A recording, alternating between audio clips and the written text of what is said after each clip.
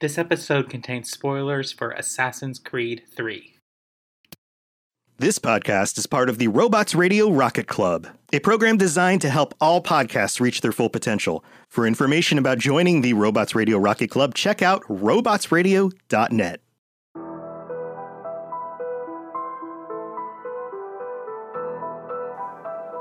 Hello, and welcome to the Assassin's Creed Lorecast. My name is Austin, also known as Teacup. And my name is Shelby, also known as She-Cup. Join us as we embark on unraveling all of your favorite mysteries from the Assassin's Creed universe. From assassins to Templars to the mysterious Isu and more. We will seek to uncover it all, so join us and maybe even take a leap of faith. Hello and welcome to the Assassin's Creed Lorecast. I'm Shelby or She-Cup, and I am your host or guide on this podcast. Hey, and I am Teacup. I am your lore and game expert, as I have played every game, unlike my co-host. Correction, you've played every game multiple times. Yes. I've only finished Valhalla once, though, so I'll give that.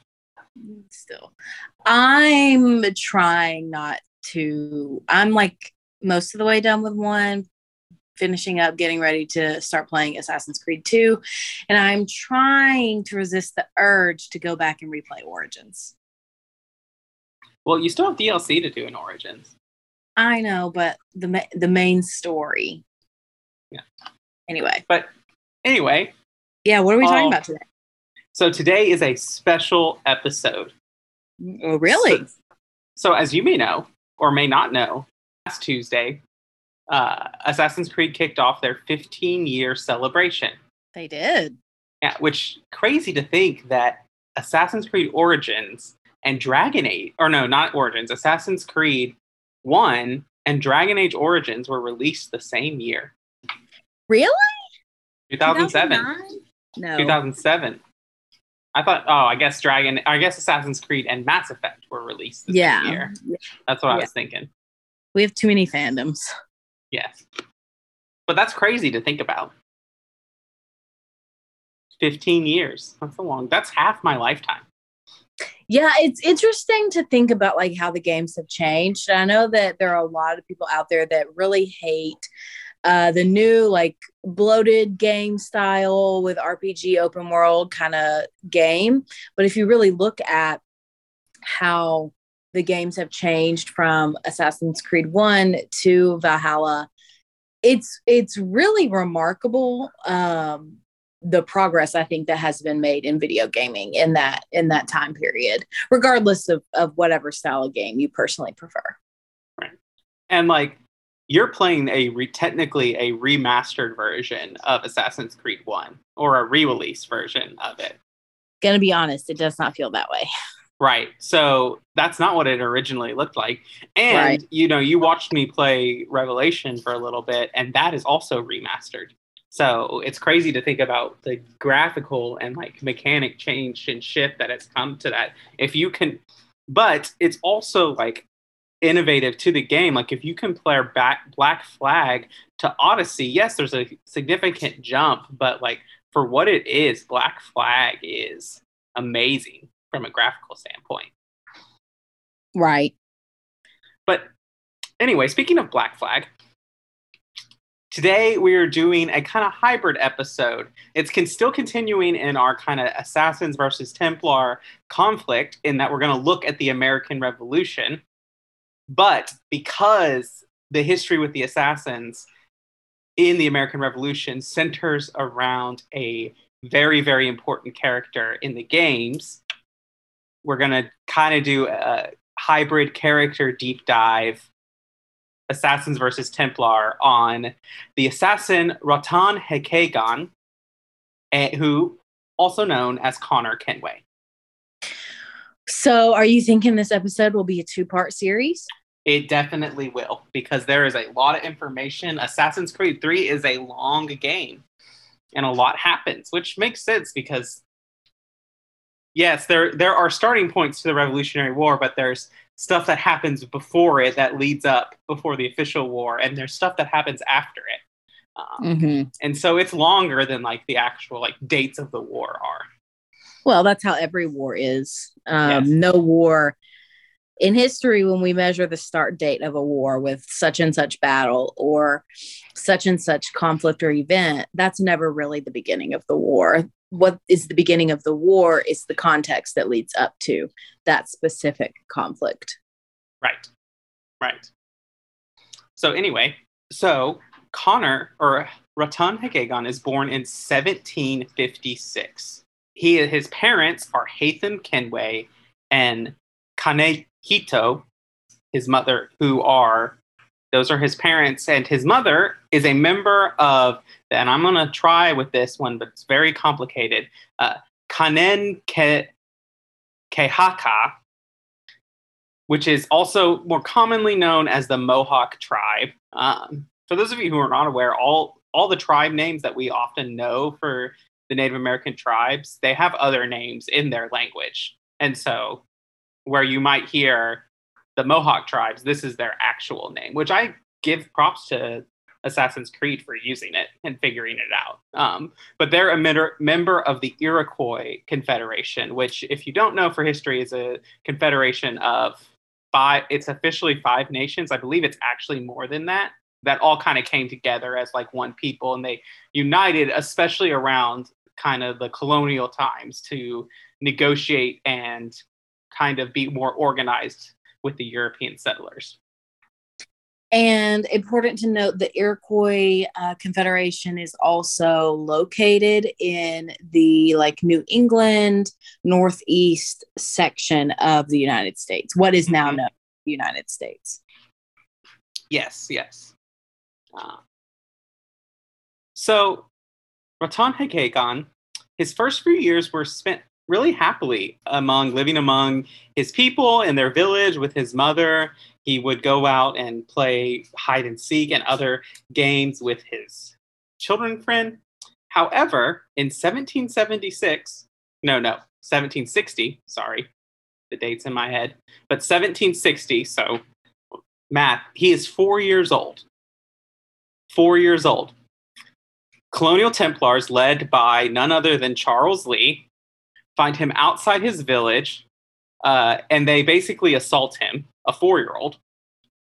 And he inquires to who these men are, and Charles Lee arrogantly gives him his name. And he swears that he will find Charles Lee and basically like make him pay, and the Templar basically brushes off this statement, and then like they hit him with the butt of a rifle and knock him out. Do you have thoughts? I always have thoughts about Charles Lee. Did you see my notation in the show notes? Yeah, it just says, ugh, for all of you listening. I will also share this fun little tidbit. I know we haven't gotten there yet to George Washington, but I had a professor in college, and I was a history minor. I had a professor in college who would always say, when we talked about American revolutionary generals and leaders in the war, she would always say, George Washington could talk you into eating your own socks. He was that gifted of a public speaker. And then she would say that. And then she would always say, and then there's Charles Lee. And then she'd move on. So we don't think too highly of Charles Lee in this household, I guess. No, and we'll get to why we won't get to why in this episode, but part 2. Okay, but we have already established, we don't even need to get to why. This story, not to take us too far off topic, but this story about Connor Kenway being abused and knocked out and harassed and attacked as a 4-year-old kid by agents of Charles Lee is enough. Like, that in itself would make me hold a vendetta against the man for the rest of eternity. And it's not over. I know. This is the very first thing you said about him, and I'm already like, nope, trash. All right. So when he wakes up, he finds that his village is on fire. And he rushes into the village. He's going all across this like burning village. When you're playing it in the game, like you're having to move around fire. And like the way they modeled him, he looks more like an 8 or 9-year-old. But to learn that he's 4 just makes it all ridiculous. But after that, he rushes into where like his mother's house is, and it's too late. He finds her underneath a beam that's collapsed. She yells at him to get out and not leave her. He stubbornly refuses but he's not strong enough to move anything or save her, and he's dragged out by another member of the tribe as the building collapses completely onto his mother, and she dies. And it's important to note that after this point, Connor blames the fire on Charles Lee. He just assumes that, which is rightly, naturally so, he assumes that they're the ones who set this. And so it sets a fire in him to get vengeance and justice for the death of his mother, and a sense of like, these white men are coming and trying to take over everything. I want to fight against that tyranny. And you know what? Not only that, I would imagine that as a child, in his mind, once he grows up, he probably looks back on this moment as the moment in his life where everything changed. Mm-hmm. And I think a lot of people experience that. You know, we often have things in our lives, whether it's the death of a parent or a grandparent or family member, or your sibling moving away, or a fire that burns down your house, or whatever it may be, where everything is different after that happens. And we often long for what life was like before the bad thing happened, when we see it as idyllic. And so if I was him, I would absolutely blame Charles Lee for this shift and all of it. So I would understand. I understand that reaction. Right. And this is a common theme across the assassins who join up with the Brotherhood. They often join up or kind of start their journey after a super traumatic event. We have this with Connor. We have, Ezio joins up after his family is killed. Edward has his own trauma that he deals with. It's a little less direct. And even the opposite in Rogue, when you have Shay Cormac, like there's a traumatic event, the Lisbon earthquake, that moves him over to the Templars. And that's just a really like realistic thing. Oftentimes when we face these extremely traumatic events, they force us to question what we already know about the world.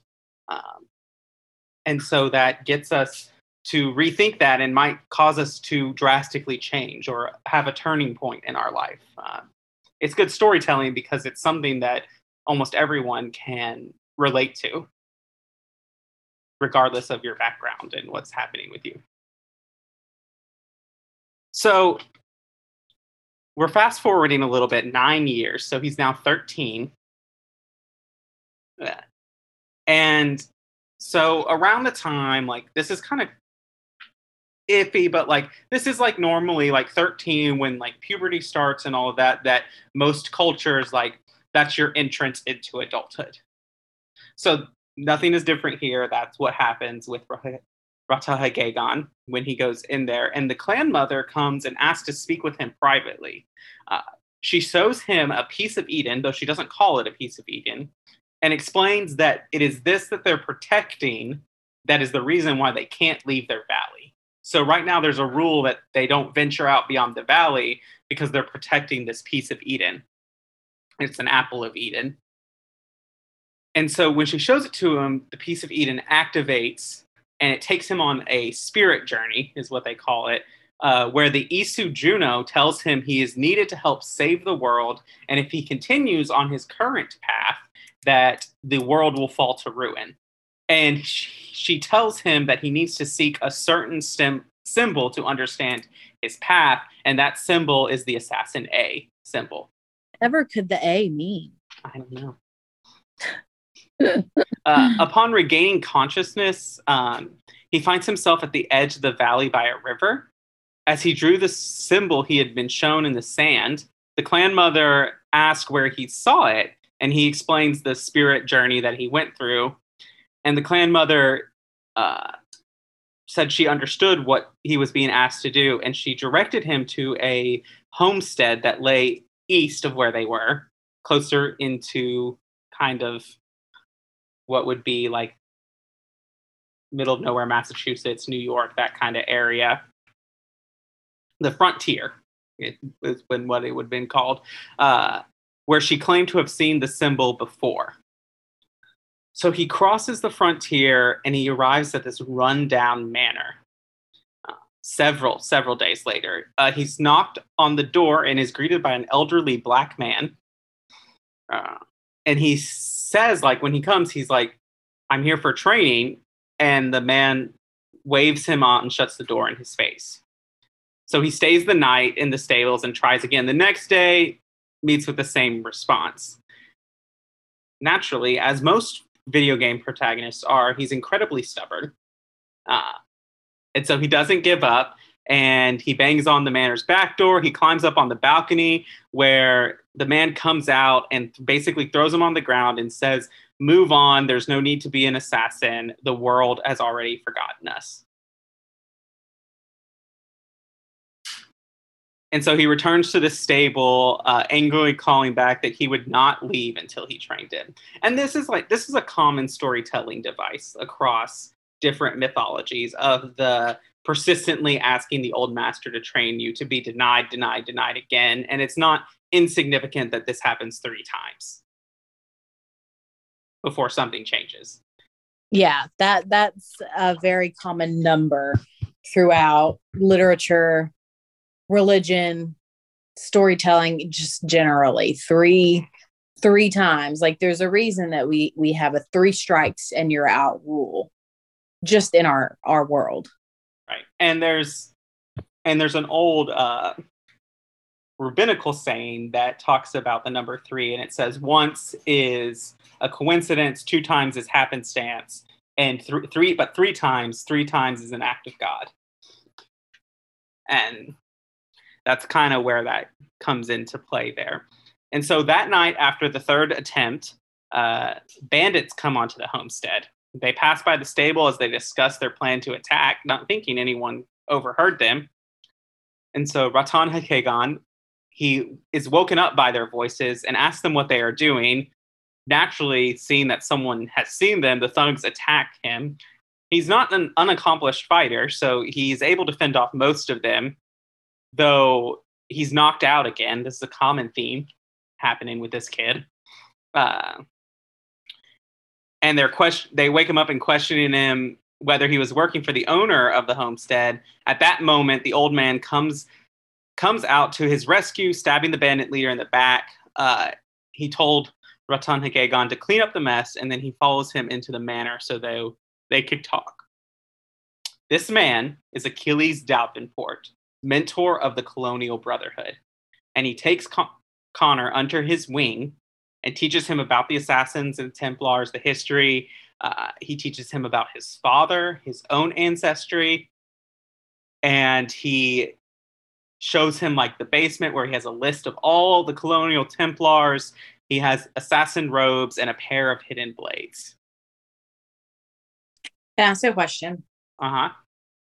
So this man was the man with the house that he was on, and his name is Achilles Davenport.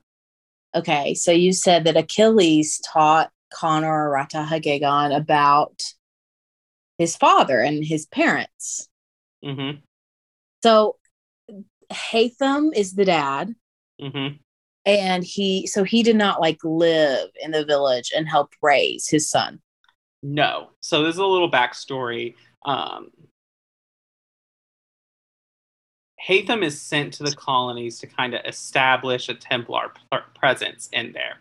And in that process, he not only succeeds in dismantling the entire Assassin Brotherhood down to where it's just Achilles left, with the help of Shay Cormac, and he also is sent there to track down a renegade Templar and kill him, basically. Edward Braddock is his name. During the 7 years war. And so he meets Connor's mother in that process, and they strike up kind of a very like quick love affair that ends in his conception, and they go their separate ways. But Haytham was an assassin before he became a Templar, because his father is Edward Kenway, and he was raised to be an assassin, but he's manipulated and moved over to the Templars. Right, I knew that. Yeah. So that's how Achilles knows about like Haytham and is keeping track. Okay. Sure. And that's fine. So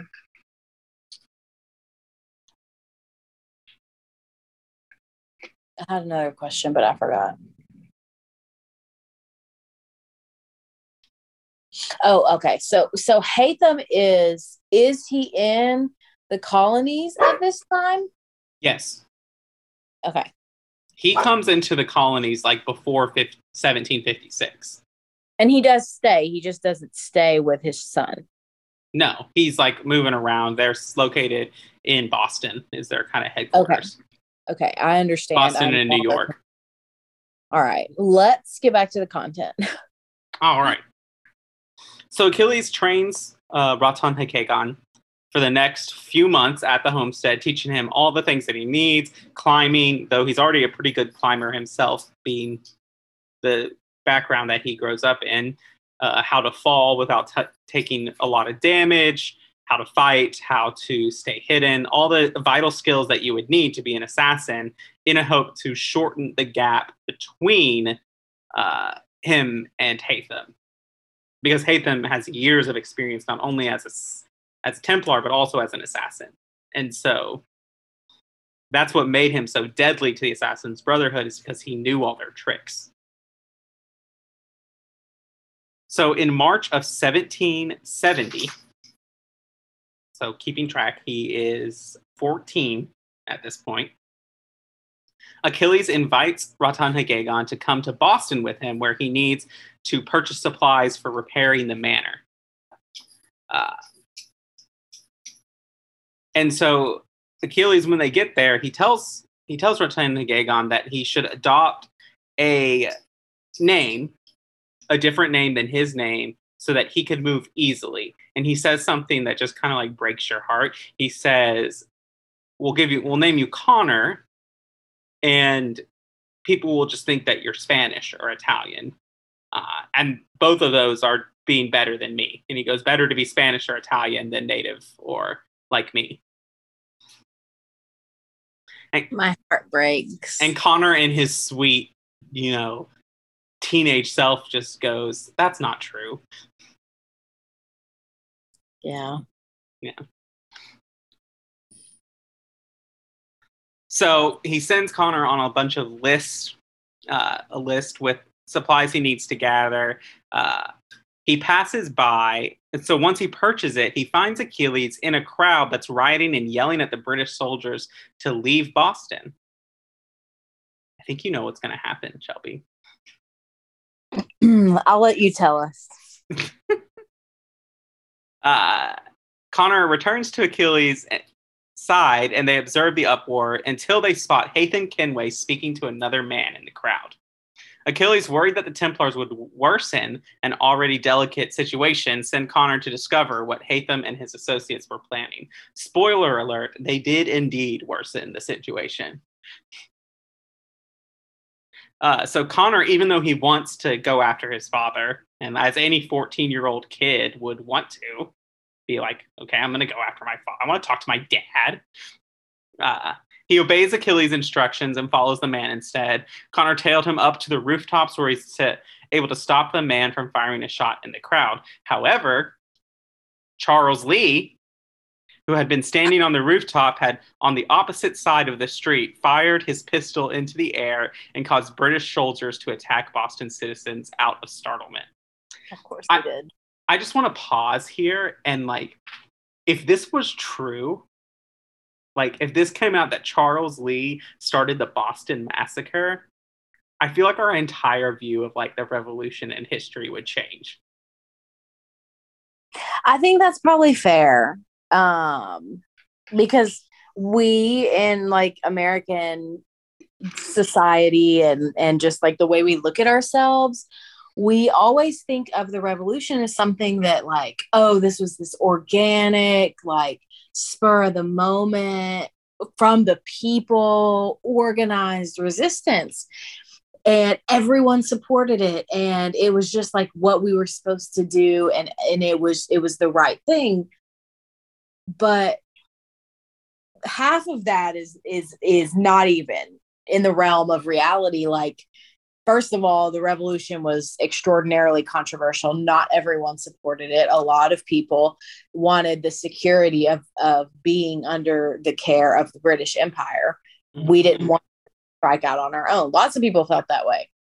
Right. But even more so, like, we take this folksy view of it where it's like, oh yeah, they just rose up against those evil guys. But if we really looked at it a little bit closer, that's not always true. And if this was the situation with Charles Lee, I think that would definitely change that kind of conception. Right. And like from a historical perspective, like the American Revolution kind of already shows the divide between the northern colonies and the southern colonies, because primarily the number of loyalists were in the southern colonies or the southern states. They existed in there, but there was far more support for the revolution in like New York and Boston and Massachusetts and Connecticut and Rhode Island, all these places, whereas there was not as much support for them in South Carolina, North Carolina. Right. And that goes back to money. Mm-hmm. And the people who were pushing for the revolution were mostly, this is a large generalization, but the people who were pushing for the revolution, for independence, were people who had money, who didn't want to see more of their money taken by the British. The people who were like, no, like my life is okay, like we should keep things the same, are people who are poorer, who didn't have as much money, who could be taken by the British. Right. But that's why the war ends in Chesapeake Bay and the Battle of Yorktown. And so because it took so much longer to get through the Southern campaign, because they didn't have as much support. And it also goes back to like the Southern states' economy wasn't real. I mean, it was kind of based on trade with England a little bit, but not to the extent that it was in the northern colonies, where they were getting taxed on like tea and other exports like that. Whereas, yeah, sure, the southern colonies were probably getting taxed on a lot of that too, but they were also providing resources directly to the colonies as well. That's true. And we'd also be remiss if we didn't talk about the impact that slavery and the industry of slavery has on this conversation too. Right. Yes. So in the confusion, Hatham approaches one of the guards and points out Connor. At this point, he doesn't know who he is, prompting several troops to pursue him through the city. And later they accuse him of firing the first shot, of saying that he was the one who started all this. They accuse Connor of that. Yes. And so Connor does eventually escape Boston and clears his name with the help of none other than Samuel Adams, who helps him walk around and kind of talks about the Sons of Liberty and the freedom. And there's really good conversation where I love this conversation because he's all talking about freedom. And Connor basically just says the man who owns a slave. Right, exactly. Yeah, and then Samuel Adams gets all defensive. But you already see that, like, this is very early on and important with Connor, is that you see very early on his disillusionment with the white settlers and their revolution and their so-called freedom. But very early on. I don't even think it's disillusionment, though, because to be disillusioned with something is to say that you once were a person who saw that thing with positivity through, good eyes. Like you looked at it as if it was a good thing. And now you are not. Now you've been disillusioned with that thing. I don't think Connor or Ratonhnhaké ever looked at the United States or freedom or the revolution with a good lens. Like he never saw, this is a good thing. Right. Well, and he probably just saw that, like, being trained as an assassin, he's learned to look at the world and say, like, the war that I'm fighting is beyond any, squabble between nations or anything like that. Absolutely. Yeah. And so after returning to the homestead, Connor is mad at Achilles for basically abandoning him. But Achilles calmly remarks that the day of experience had been more valuable than months of training. And in acknowledgement of his achievement, Achilles finally entrusts Connor with his first set of hidden blades. Isn't that just like some kind of teacher to just be like, yeah, oh yeah, I did this, but like experience, like we had a teacher when we were in grad school that used to always say, it's a leadership opportunity. Yeah. It is annoying, but I'll say that I say that now too sometimes. So right. Yeah. So let's take our break real quick. Sure. Hey, it's Kaylee Cuoco for Priceline. Ready to go to your happy place for a happy price? Well, why didn't you say so? Just download the Priceline app right now and save up to 60% on hotels. So whether it's Cousin Kevin's Kazoo Concert in Kansas City, go Kevin, or Becky's Bachelorette Bash in Bermuda, you never have to miss a trip ever again. So download the Priceline app today. Your savings are waiting. Go to your happy place for a happy price. Go to your happy price, Priceline. All right. Welcome to the middle of the show. And this is the time where we talk about all things that have to do with the Assassin's Creed lore cast, but not necessarily the actual lore of the Assassin's Creed universe. So my first thing that I want to tell you is that the biggest way to help us right now is to give us a review online, to like and share our show. You can leave us a review with words on Apple. And if you do, we'll read it out on the show. And if you leave us a word, just ratings on Spotify, that also really helps us. Austin, do we have any reviews to read today? We have one, too. Awesome. Why don't you read it for us? All right. This comes from Hasselhoff, 5 stars. He says, even the Isu would learn from this podcast. And he says, the Cups have done it again, delving into the memories of the ancestors to bring an amazing show. As a longtime fan of Assassin's Creed, I love it when my favorite game is talked about, and this podcast does not disappoint. Austin and Shelby bring their unique take on the lore and make it easy and enjoyable to listen to. Next time you jump into an Animus, put this show on and listen to. Thanks, Hasselhoff. Hasselhoff is also a listener of our other show, the Dragon Age Lorecast, and left us a review over there. So we are super appreciative for sure. I want to know, Hasselhoff, is there a game that you don't play? But yes, thank you for the support, and we really appreciate that. Yeah, so coming soon, we will be launching a Patreon.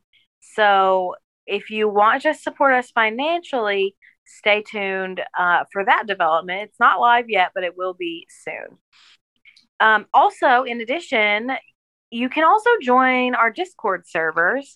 We have our own Discord server called the Cups Podcasting and More server, and that's the home of all of our podcasts. This one, as well as the Dragon Age Lorecast and Teacup's other podcast, the Holocron Histories show, which analyzes and talks about the difference in Star Wars canon versus legend. So all 3 of those shows have a home at the Cups Podcasting and More server.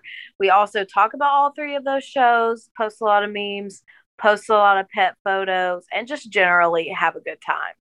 Or you can also join us on the Robots Radio Discord server. We are members of the Robots Radio Rocket Club, and there are so many awesome shows that are part of this network, both in the Rocket Club and as full members of Robots Radio. There are so many awesome shows that you can find and learn more about. So join us over there as well, and there will be links in our episode description to join both of those Discord servers. Austin, is there anything else that I have forgotten? No, just shouting out the Discord too. Just piggybacking on that. And if you feel like I need to stay up to date on all the news that's happening with the podcasting network, Discord server is the place for that. Yeah, the Discord, especially the Cups Discord, they always hear everything first. So yes. if you want to join in on that, make sure you head over there. All right, that's all we got. That's all we got for the mid show. Mm-hmm. All right, well, let's get back into it. All right. So sometime after the Boston Massacre, not too long, maybe a couple years or a couple months, Achilles instructs Connor to meet him at the homestead's dock in order to look something over that he simply called an asset. And it's a interesting scene there because it's like the typical mentor way of like, he's like, hey, come over here. And Connor in his like youth and teenage years is like, what do you want? What is it? And it's just like an asset. Yeah, it's like that whole, like, let me be cryptic and make you think about this for 3 days before I actually tell you the way that meant. Mm-hmm.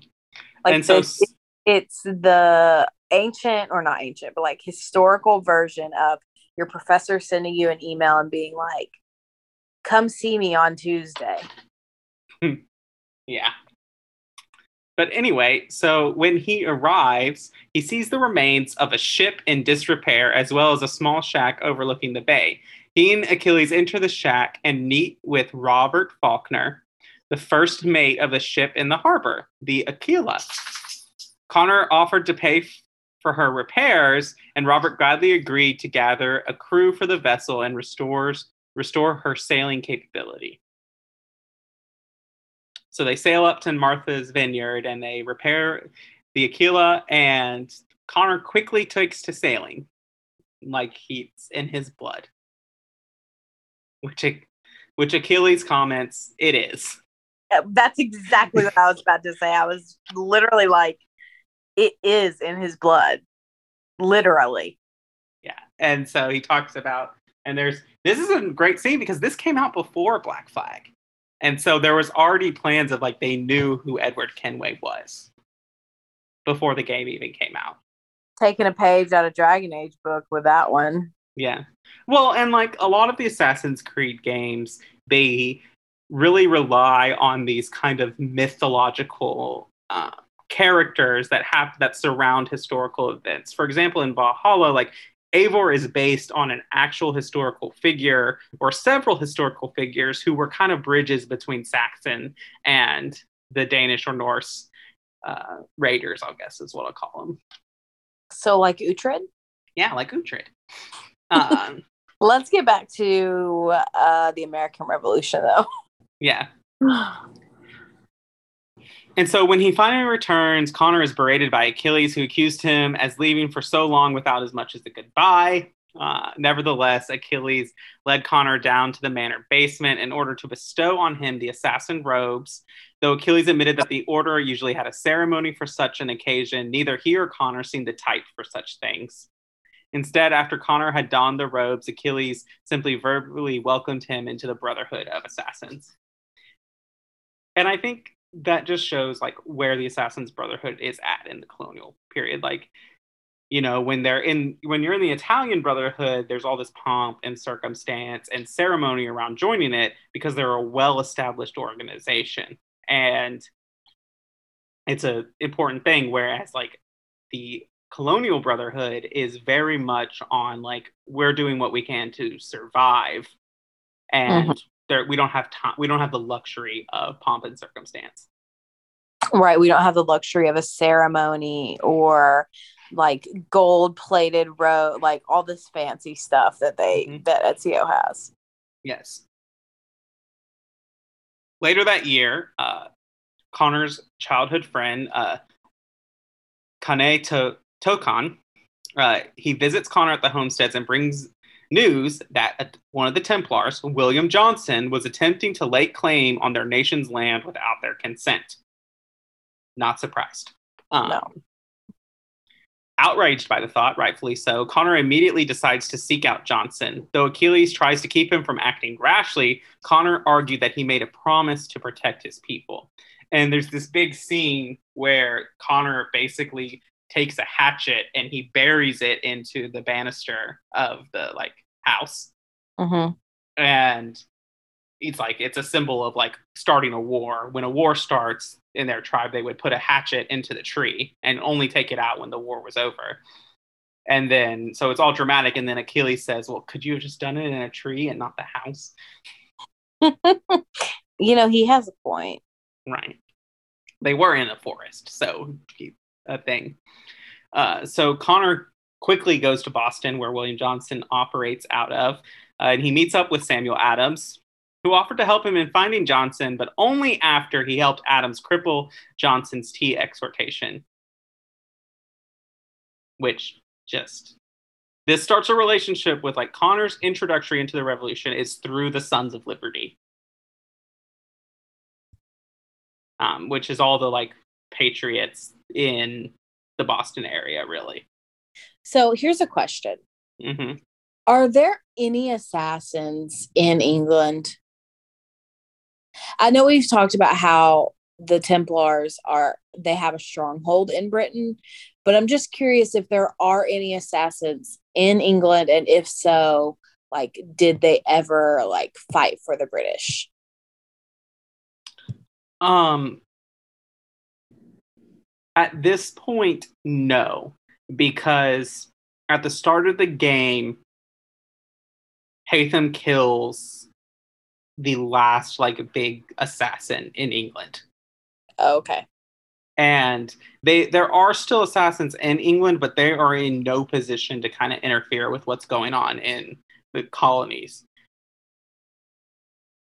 The only place that they could potentially get assistance is from the West Indies Brotherhood. But as you know, the West Indies Brotherhood is dealing with the Haitian slave revolt at this time. And they don't have the resources to send people their way. Right. So I guess I was just curious because Connor is clearly aligning himself with the American revolutionaries and not at all the British. Part of it is that the Templars are backing the British at the very beginning. Right. And I guess I'm thinking about this in terms of real history, maybe too much, because not all of the natives just blindly supported the Americans. No, in fact, it was the opposite. Most of them sided with the British in that and part of this is because the British were imposing land restrictions on the colonists. The British were basically honoring the treaties they made with the tribes and keeping the colonists from expanding. So a lot of the native tribes saw the British as we'll fight and help you because you're keeping this expansion at bay. Right. So that kind of is interesting to me, at least, because Connor is indigenous. Did his tribe support the British? Do we know any of this? Stand by. Okay. Yeah, there's more to that, and it's not as black and white, say, as maybe the Spanish Inquisition was, where the Templars were on one side and the assassins were on the other. The problem we're not seeing a lot on both sides is because there is no the brotherhoods are dismantled. Connor is the only assassin operating in the colonies right now. Well, Achilles is staying back at the manor. He's not really fit to do something. He's also gravely injured. Okay. Sorry, I keep getting us off. All right. So back to it. During this assistance, Connor meets Stéphane Chapeau. It's French. That's what I'm going with. A French taverner, and helped him ward off a tax collector who was harassing them. Soon after, Stéphane went into a violent rage and caused riots around Boston against the Loyalists. After finding the main overseer of the tea's transportation, Connor had Stéphane assassinate him, taking him on as an apprentice for the Brotherhood. And there are several, I'm not going to go into them all, but there are several missions throughout the game where Connor kind of takes on these assassin apprentices. Well, yeah, I mean, he's got to rebuild the order. Right. But I'll get into something important in a minute. Okay. Or later in the episode. So Connor then helps thwart Johnson's tea empire through the Boston Tea Party. He helps them sneak on and defends the Sons of Liberty as they throw tea out of the harbor, throwing a couple cases himself.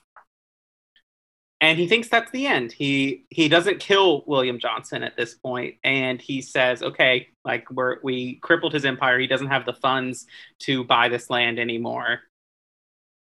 Much to the chagrin of Achilles, who says, nah, you should have killed him. And turns out Achilles is right, because the Templars have unlimited resources, it seems. And in 1774, his friend returns to him and tells him that William Johnson is attempting to negotiate with the Iroquois chiefs at his home, Johnson Hall. Though the chiefs would not give up their land and claim that Johnson's efforts to protect them were hollow promises, Johnson decides then to use violence to motivate them. Hey, our critique of you is that we don't actually think that you're going to protect us. Okay, well then I'm going to hurt you. What? Way to prove him right. Way to prove him right. Connor quickly assassinates Johnson from a tree above him, and in his dying word, Johnson claims that he was not after the land for profit, but sought to protect the natives against colonial expansion. Connor rejects this notion and claims that the colonists have no conflict with the Iroquois. Spoiler alert, they did in fact have conflict with the Iroquois. I think this shows Connor is 18 at this point. It kind of shows a little bit of his naivete. His prefrontal cortex is still not developed fully. Mm-hmm. But I wouldn't believe William Johnson either, because he's a Templar and he wants the land for whatever reason the Templars want it, which for Connor as an assassin and as a native means exploitation. White people want my land for exploitation. They don't want to protect me. So later that year in 1774, a messenger arrived at the homestead bearing a request for Connor to aid a man named Paul Revere. Connor politely refused the offer, frowning on the fact that the Sons of Liberty mistook him as one of their own. However, when Achilles pointed out that the Templar John Pitcairn was mentioned within the letter, the assassin relented and he goes, fine, okay. But again, you see this thing of Connor is I do not want to be part of this revolution. This revolution does not benefit me. It occasionally benefits the assassin's cause. Right. And that's what's interesting about this is he's so dedicated to the assassins. And I feel and I haven't played the game, so I fully, so I don't know, but I feel he very much wants to honor his heritage as an indigenous person, but he does not give a crap about the revolution, even though at times he's aligned with it, only because it aligns with his goals. Right. And in the game, you see this, Connor has a very, this is how the world is. This is a very, matter of fact, I don't mess around. That's just how I am. That's my personality. He does have humor to him and he can, find joy, but he is devoted to the assassins because he sees it as a method to get justice for the death of his mother. And he is intensely devoted to the cause. And I think that he is probably one of the best examples of what it means to be an assassin, because that he does not care about the leaders of the revolution. He does not care about benefiting them. He does not care whether which one of them is in power. He cares about what's going to affect the people of the colonies, whether that's the indigenous people or the settlers, the everyday person who he doesn't care that, Samuel Adams has difficulty doing his big empire. He cares about Stefan, this tavern owner who can't keep his business open because of the British taxes. And so that's why he's kind of moving to this point of I care about the little people. And as I say this, all I'm thinking is this is the assassin for Shelby. Yep. 100%. I'm like, yeah, this is me. And also, it very much, if there's anyone out there who also plays Dragon Age, it also very much reminds me of Sarah. Mm-hmm. Yes, very different. So he meets with Paul Revere, and he is disappointed that Pitcairn is not present. However, Revere recruits him to help in writing, warn the inhabitants of Lexington and Concord about the British Army. So Connor is writing with Paul Revere in his famous "The British Are Coming," with the promise of, and he does this with the promise of locating Pitcairn later. After the ride, Connor joins the Continental Army at Lexington, where a bloody battle ensued. Pitcairn was present at the fight, but Connor chose to help in the defense of the town rather than pursue his true target. And this is why I say that Connor is really an example of what it truly means to be an assassin, because he's not going to risk the lives of the people he's trying to protect to get his Templar target. He's always going to defend the everyday person over going after one person. Right. And so later, Samuel Adams accompanies Samuel Adams to George Washington's induction as Commander-in-Chief of the Continental Army. Midway through Washington's speech, Connor heard the voice of Charles Lee, who was sitting behind him, and he immediately stood to confront Lee. But Samuel quickly intervened, pulling him away and attempting to distract him by introducing him to Washington. So this is happening in the middle? Yeah, while Washington is addressing the Continental Congress, and he just like gets up, like Charles Lee saying something, and he just like swears, and he just goes, "Charles Lee," and like turns up and faces him. I'm like, did everyone not see this? No one stopped the speech. No one turned to say. I would be like, whoa, what's happening? But if only Samuel Adams had let Connor kill Charles Lee at that moment, a lot of problems would have been solved. Right. And so later, Connor is directed to Bunker Hill, where the forces of Israel Putnam were engaging the British troops of Pitcairn. He actually starts, apparently, and I did not know this, our famous Battle of Bunker Hill does not start at Bunker Hill, and they commented on it. And I did know that. It starts like a couple miles in the other direction, and then they end up on Bunker Hill. But like the famous whites of their eyes scene doesn't happen at Bunker Hill. No.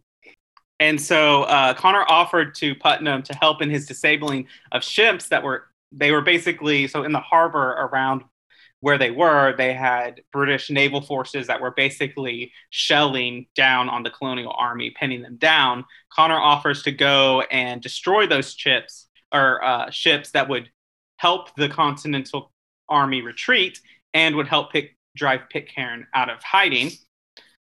Whether or not Pitcairn retreats to his camp and Connor crosses basically kind of the no man's land area of the battle, and he infiltrates the camp and he moves along the treetops in the same way as he does with William Johnson. He assassinates Pitcairn like off his horse onto the ground. And Pitcairn, as he dies, gives similar justification that he was trying to give a quick British victory to minimize the losses that were happening. And Connor's, again, not buying it. He's like, you don't care about lives, you care about power. And he takes a letter from his body that gave evidence of an assassination plot on George Washington's life. Interesting. And that's where we'll end for part 1. Oh, wow. On that cliffhanger? Yeah. Wow. Yeah, I think you're right. I do like Connor a lot so far. Yeah, I do. We'll save kind of like our big thoughts for the end of the next episode. But Connor, he's not everyone's favorite assassin, but he's my favorite assassin. Okay. I really enjoyed playing as him. I enjoyed his take. And I'll say a little bit more, but I think like this take on the American Revolution is like the opposite of what I think about the take on the Salem witch trials. Mm-hmm. Like, I think the lens in which we see through an Indigenous person on the American Revolution is an important one. I agree. I really agree. And that's what I was going to say, like, at the end of all this. But I think there are times in Assassin's Creed where, actually, most times in Assassin's Creed, they take liberty with the actual history. And there are times they get it really right, and there are times they get it really wrong. And I think that this with Connor is a time they get it right. Mm-hmm. It's very interesting, and I'm very, very pleased with like the respect and authenticity that was given to the native tribes in this game. Yeah. I mean, there are a couple stereotypes, there are a couple whatever that they fall into just because they're human, but it's pretty good. Awesome. Well, unless you have anything else to talk about, I think we should wrap it up. Yeah, that's all I got. All right. Well, join us next week on the Assassin's Creed Lorecast for part 2. All right.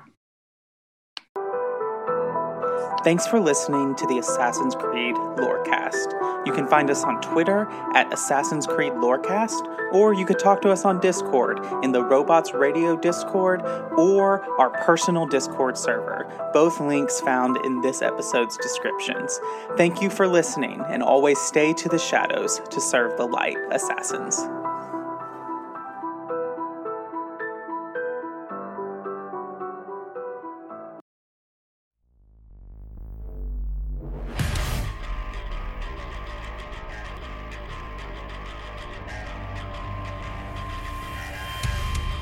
Hi, welcome to 3 Count Thoughts. Let me introduce the crew real quick. Hi, I'm Maverick Stone. I'm Romer. And I am Jaxus. Join us as we talk all things wrestling. Each week, we'll take a topic from the wrestling world, knock it around a bit, and then go over the week in wrestling from a strictly fan perspective. We can be found on all major podcast catchers. We can also be found at 3 Count Thoughts on both YouTube and Twitter. Or you can send us an email using 3countthoughts@gmail.com. Okay, are you ready? Ring the bell.